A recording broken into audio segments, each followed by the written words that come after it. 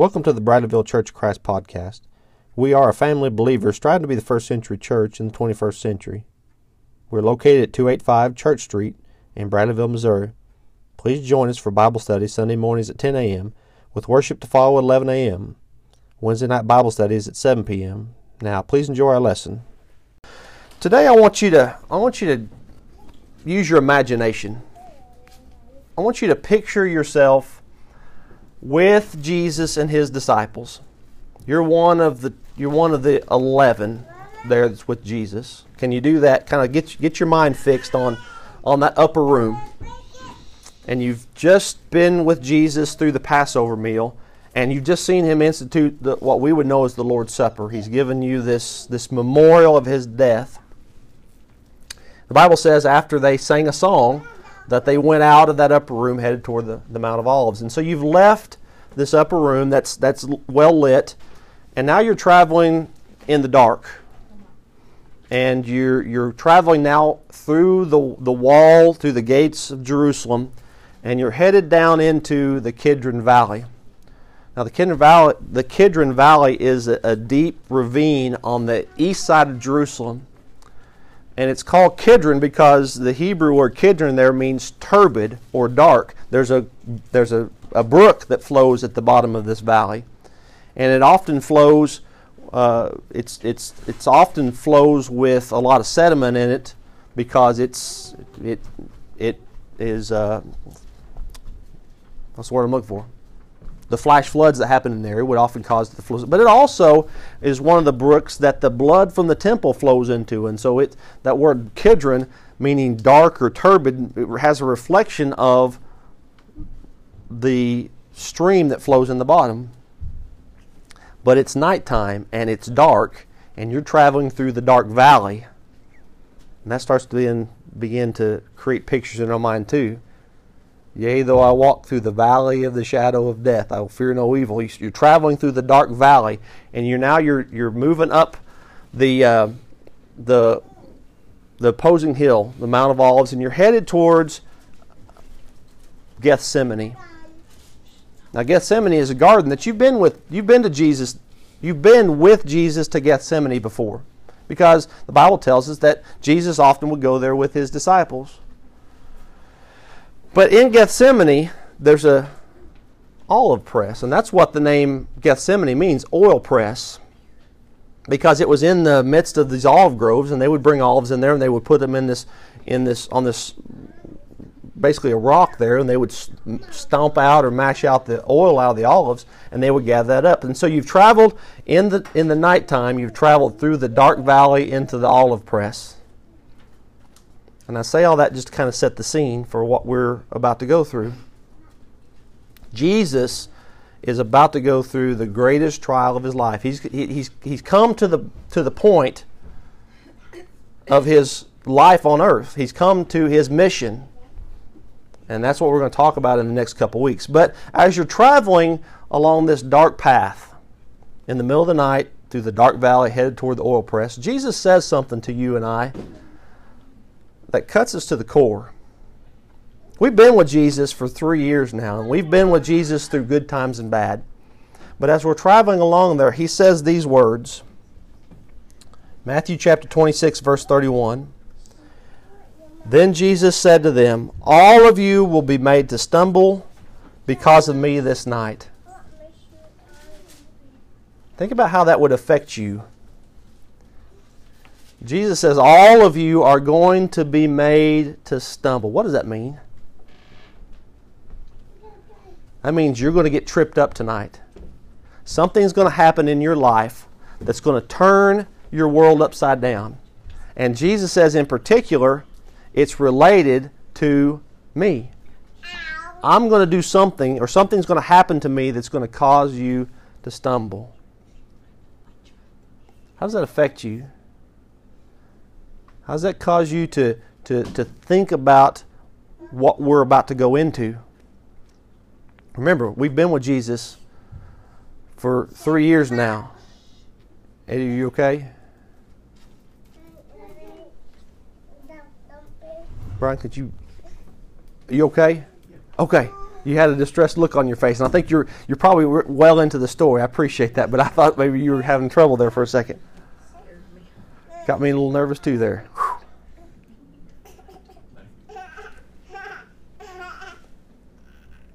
What's going to happen? What could it be that would cause you and I to stumble? And what would it be that Jesus could do that could cause us to stumble? And Jesus doesn't stop there. He says, "For it is written, I will strike the shepherd, and the sheep of the flock will be scattered."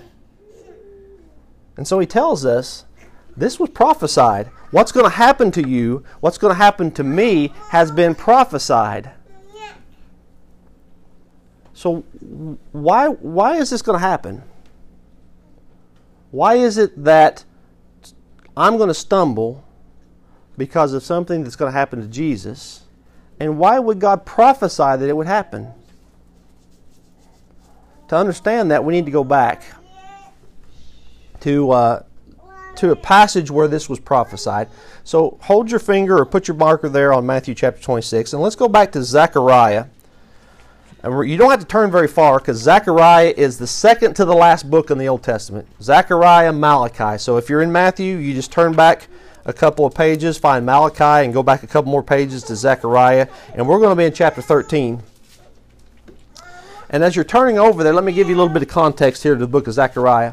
Zechariah was a prophet in the post-Babylon captivity time period. He was a man who God sent to the Jews who had come back from Babylonian captivity with the mission to rebuild the temple and to rebuild Jerusalem. And you might recall from some of our discussions related to Daniel that they did come back and they did start rebuilding. They laid the foundation of the temple, but they got discouraged. The Samaritans that lived in the area began to make accusations back to the king. And they've actually, by the time of Zechariah, they stopped building the temple, and they've been stopped for about 16 years. And so God's going to send Zechariah, and He's going to encourage the people. He's going to send Zechariah actually with the spirit of encouragement to say, listen, if you will get back to work, God's going to bless you. And not only that, but God's going to use the temple that you're going to build to glorify Himself, because the Messiah is going to come. And the Messiah is going to see this temple. He's going to be glorified Himself by it. And so it's in the midst of this letter of encouragement to the Jews that we see a passage that sounds a little discouraging at first. You think about the phrase, strike the shepherd, and the sheep will be scattered. But God's going to explain why. And this is important for us to remember. God always has a reason for doing what He does. Zechariah chapter 13, beginning in verse 7. Awake, O sword, against my shepherd, against the man who is my companion, says the Lord of hosts. Why would God raise His sword? Why would God call His sword to be raised against His own shepherd? Now, when you think about the picture of God's sword, you go back through the Scriptures and you look at where the Lord, the image of the sword of the Lord is used, it almost always has reference to righteous judgment, to righteousness, to justice. And when God uses His sword, it's to punish evildoers, but it's also to bring about justice. So why would God strike the shepherd, His own shepherd, to bring about justice? He even refers to Him as my companion. The man who is my companion, says the Lord of hosts. Well, let's read on and understand this. He says, strike the shepherd, and the sheep will be scattered. Then I will turn my hand against the little ones, and it shall come to pass in all the land, says the Lord, that 2/3 in it shall be cut off and die, but 1/3 shall be left in it. Now, let's remember here, who's He talking about? Jesus said this passage has reference to Him and the disciples. So why would God strike the shepherd? Think about some passages that remind us why Jesus died on the cross. How about John 3:16? For God so loved the world that He gave His only begotten Son, that whosoever believes in Him should not perish, but have everlasting life. Why would God strike the shepherd? To save the world. What about 1 John? 1 John chapter 2. Where John talks about an advocate that we have. 1 John chapter 2 verse 1. My little children, these things I write to you so that you may not sin. And if anyone sins, we have an advocate with the Father, Jesus the Christ. He Himself is the propitiation for our sins, and not for ours only, but also for the whole world. What does that word propitiation mean? It means He satisfied the wrath of God against sin for you. 1 John chapter 2, verses 1 and 2. God sent Jesus to die on the cross for your sins. That's why God's sword is turned against the shepherd. Because instead of turning, he turned the sword on the shepherd so he didn't have to turn the sword on the flock. And because Jesus died on the cross, He is now my advocate. What's an advocate? When you go to court, you want somebody to stand beside you, right? You have an advocate that comes and speaks on your behalf, that speaks your defense, and that's what Jesus is. And He can do that because He is our propitiation. He is our satisfaction of God's wrath against sin. When Jesus was on the cross, He in essence was taking all the wrath of God that was due to you and me on His back. He was bearing that consequence. And so that's why God turned His sword on the shepherd. But there's some impact here to the sheep, right? He said, strike the shepherd and the sheep are going to scatter. They're going to be scattered. And what's the result of that? What's the benefit of scattering the sheep? Zechariah says that when this happens, that 2/3 of them are going to be killed. 2/3 of them are going to die, and 1/3 is going to be left alive. What does that mean? Let's keep on reading. Zechariah chapter 13, beginning in verse 9. I will bring the 1/3 through the fire. This sounds familiar, doesn't it? We talked about this in class. What does fire do? Fire burns things that are consumable, and it refines those things that are not consumable. Fire burns off the dross in silver and gold, and it makes silver and gold more suitable to our purpose. It makes it more valuable. And it says, so they're going to bring the 1/3 through the fire. Will refine them as silver is refined and test them as gold is tested. What's the purpose of striking the shepherd so the sheep will be scattered? To prove out those who are faithful, those who are God's own chosen people, and to get rid of the dross. Get rid of the pretenders. Remember, we've already seen a pretender leave, right? We were at the table when Jesus is partaking of the Lord's Supper, and He says, one of you will betray me. One of you is going to turn me over to the Jews. And He said, it's going to be the one with whom I dip in the bowl, right? And He gave it to Judas. And we've already seen Judas get up and leave. We may not have understood at the time why Judas was leaving, but we're beginning to understand now that striking the shepherd helps to scatter the sheep so that God can bring the true fold back together.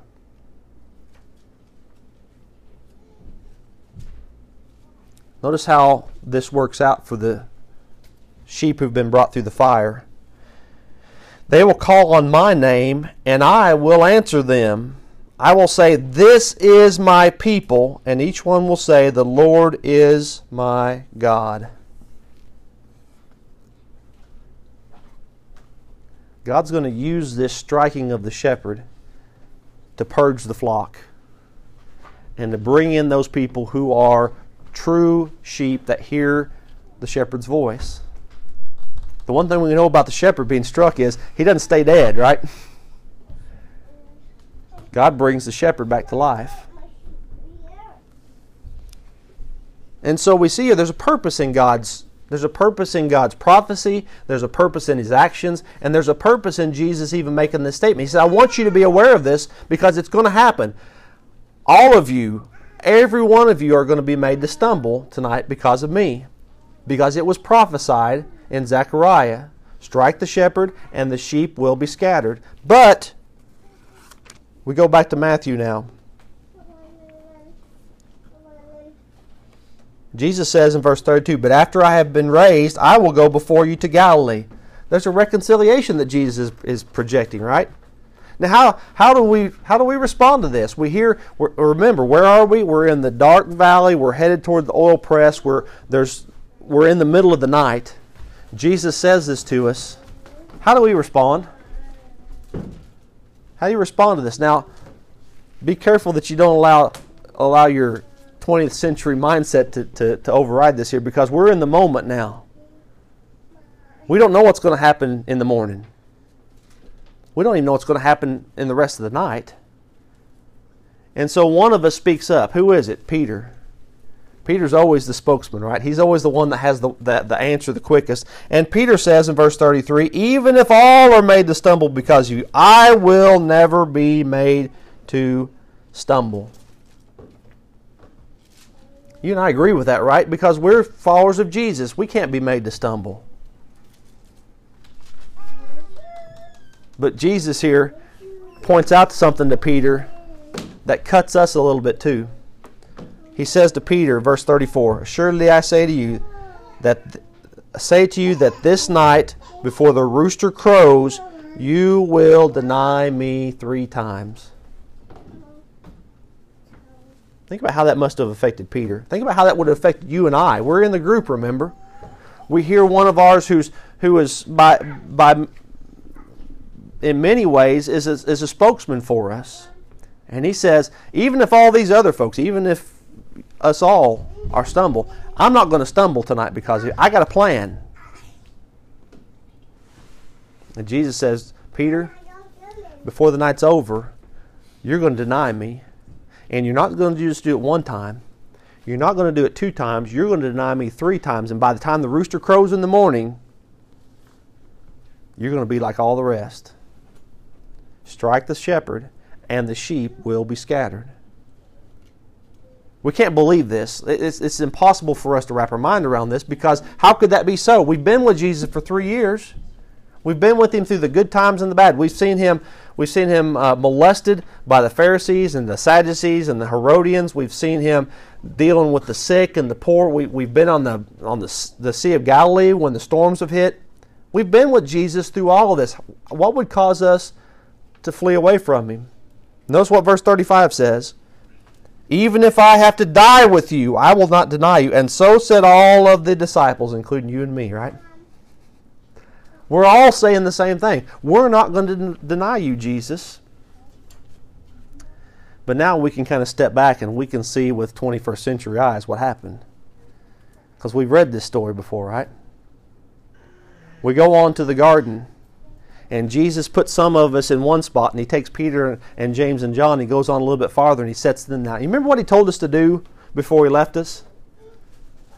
He said, watch and pray that you enter not into temptation. But what tends to happen? Our mind starts to drift, and we start thinking about other things. Next thing you know, we're not praying as much as we should. And the next thing you know, what are we starting to do? It's the middle of the night, right? It's dark, and we start getting sleepy. The Bible says that Jesus came back and He found all of us sleeping. Every one of us was asleep. We're no different than the rest, right? The flesh is willing, or the spirit is willing, but the flesh is weak, Jesus would say. We see Judas coming, and he's got a band of men with him. They got torches, and they've got staves and clubs and swords, and they're coming. And we've been talking, and Peter's got a plan. You know what Peter's plan is? Peter's plan is we're going to fight our way out of this. We got 2 swords, and we're going to fight our way out. And so they come to take Jesus. Judas walks in, and he kisses Jesus on the cheek. Jesus says, Judas, friend, you betray me with a kiss? And all of a sudden Peter comes out with that sword, and what's he do? He goes to work on Malchus. cuts his ear off. And the plan's in action now, right? That's what we've talked about. That's what we're going to do. We're going to fight our way out of this. And what's Jesus do? Jesus says, put away your sword. He who lives by the sword will die by the sword. And now our plan's shot. And we see Jesus bound and hit and spat upon and being dragged away. And we see the shepherd being stricken, and what do? The Bible says that we all fled. We all took off and ran. We headed for the hills because the shepherd's been struck and the sheep are being scattered. Some of us followed Peter, and we see Peter get through the gate. He was able to get inside the courtyard where Jesus was being tried. And you remember hearing, if we didn't see it happen, we heard about it after the fact, how Peter was accosted by that young woman.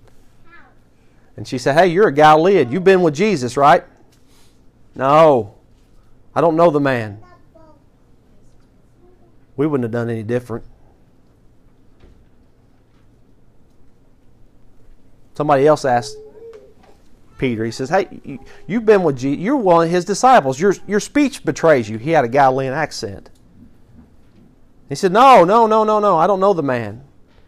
And you remember the third time, whenever he's questioned about it, he begins to curse and swear. The sailor talk comes out, and he begins to talk like a sailor. And he tells him, I don't know this man. The Bible says when that happened, Luke records for us that Jesus turned and he looked at him. And Peter heard the rooster crow, and he went out and he wept bitterly. You know what you and I did? We did the same thing, because we're no better than Peter. We all betrayed Jesus. We all turned and fled. And if that was the end of the story, that'd be a sad story, wouldn't it? A sad end to a sad story. But you know what happened on the third day? On that first day of the week, as the sun's coming up, even before the sunrise, some women went out to the tomb. They come back and they tell us that the tomb's empty. And Peter and John, maybe we followed along behind, and we go to see, and the tomb is empty. And over the next week or so, we have interactions with Jesus. We see him in an upper room. A room's locked, and Jesus comes right in and he talks to us. We see Jesus on the seashore. We talk to him on the mountain. And after 40 days, we see Jesus ascend back into heaven. And he tells us before he goes, he gives us a commission. Now, think about this. Remember what Zechariah prophesied. He said that he was going to turn the sword, God would turn his sword on the shepherd, that the sheep would be scattered. 2/3 of them would die, but 1/3 of them would be brought through the fire. You ever remember reading how many disciples were left after the ascension of Jesus? Turn over real quickly to Acts chapter 2.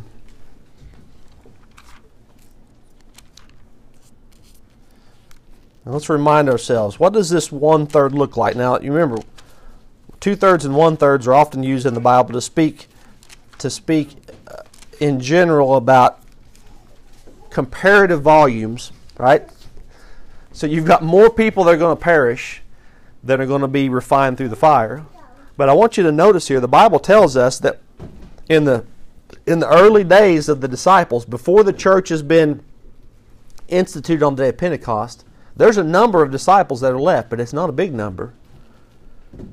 In Acts chapter 1, verse 12,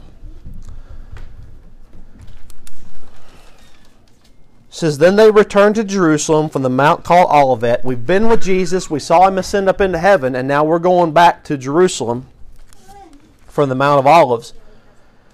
And when they entered the upper room, they went into the upper room where they were staying. Peter, James, John, and Andrew, Philip and Thomas, Bartholomew and Matthew, James the son of Alphaeus, Simon the Zealot, and Judas the son of James. There's 11 right there, right? Now this is not the same Judas. This isn't Judas Iscariot. This is the other Judas.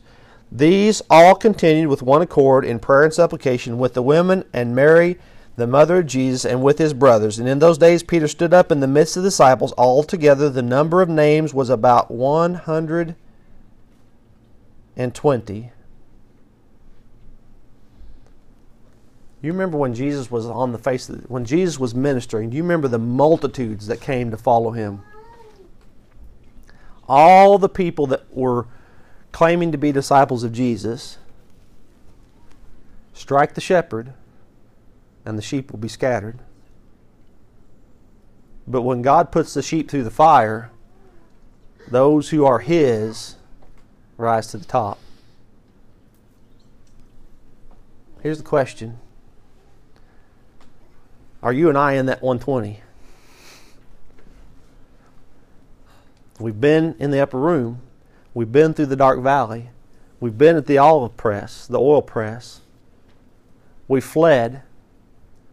Maybe some of us came back to the cross scene and saw Jesus die there on the cross, but we all know he died. And maybe we heard through the grapevine that Jesus was resurrected, or maybe we were there in that upper room and saw him. But where were we on the day of Pentecost? That's the question that we want to ask ourselves is, are we in the 2/3 or the 1/3? Now, you being here today helps you answer that question, right? You have an interest in the things of God. You have an interest in the family of God. Well, let's ask the question a little more pointedly. Are you in the flock of God? Are you in the fold of the shepherd? Jesus gave a commission to his apostles before he went into heaven. He said, I want you to go into all the world. I want you to preach the gospel, the good news of my death, burial, and resurrection. I want you to preach it to all creatures. And then he said, this is how you get in the fold. He who believes and is baptized will be saved, will be brought through the fire, will be refined. The dross will be burned off. Have you done that? And if you have, are you staying in the fold? Or do we tend to find ourselves wandering in the wilderness from time to time? Sometimes that happens, right? We find ourselves wandering in the wilderness. One of the reasons why I stress daily Bible reading is to help us to see with clear vision, are we in the wilderness or are we in the fold? Can we do that? We're going to offer an invitation today to anyone who's not in the fold of Jesus Christ. Jesus said that all would be made to stumble. But we can come back to God. Everybody's been there. If you haven't obeyed the gospel of Jesus Christ today, I want you to encourage you to do so. If you have and you've let sin creep into your life and you've been separated from the fold of God, you can come back and He would love to have you back. Remember, all the things we go through in this life are to purge out those imperfections so that we can be useful and beneficial to God. We're going to sing this invitation song as a song of encouragement. And if there's anyone who has a need, if you have a need that you need to make known, if you have care or concern, or if you want to obey the gospel, we're going to help you with that today. Thank you for joining us for another lesson from God's Word. For more information about our church family, please visit our Bradleyville Church of Christ Facebook page. We hope to see you soon.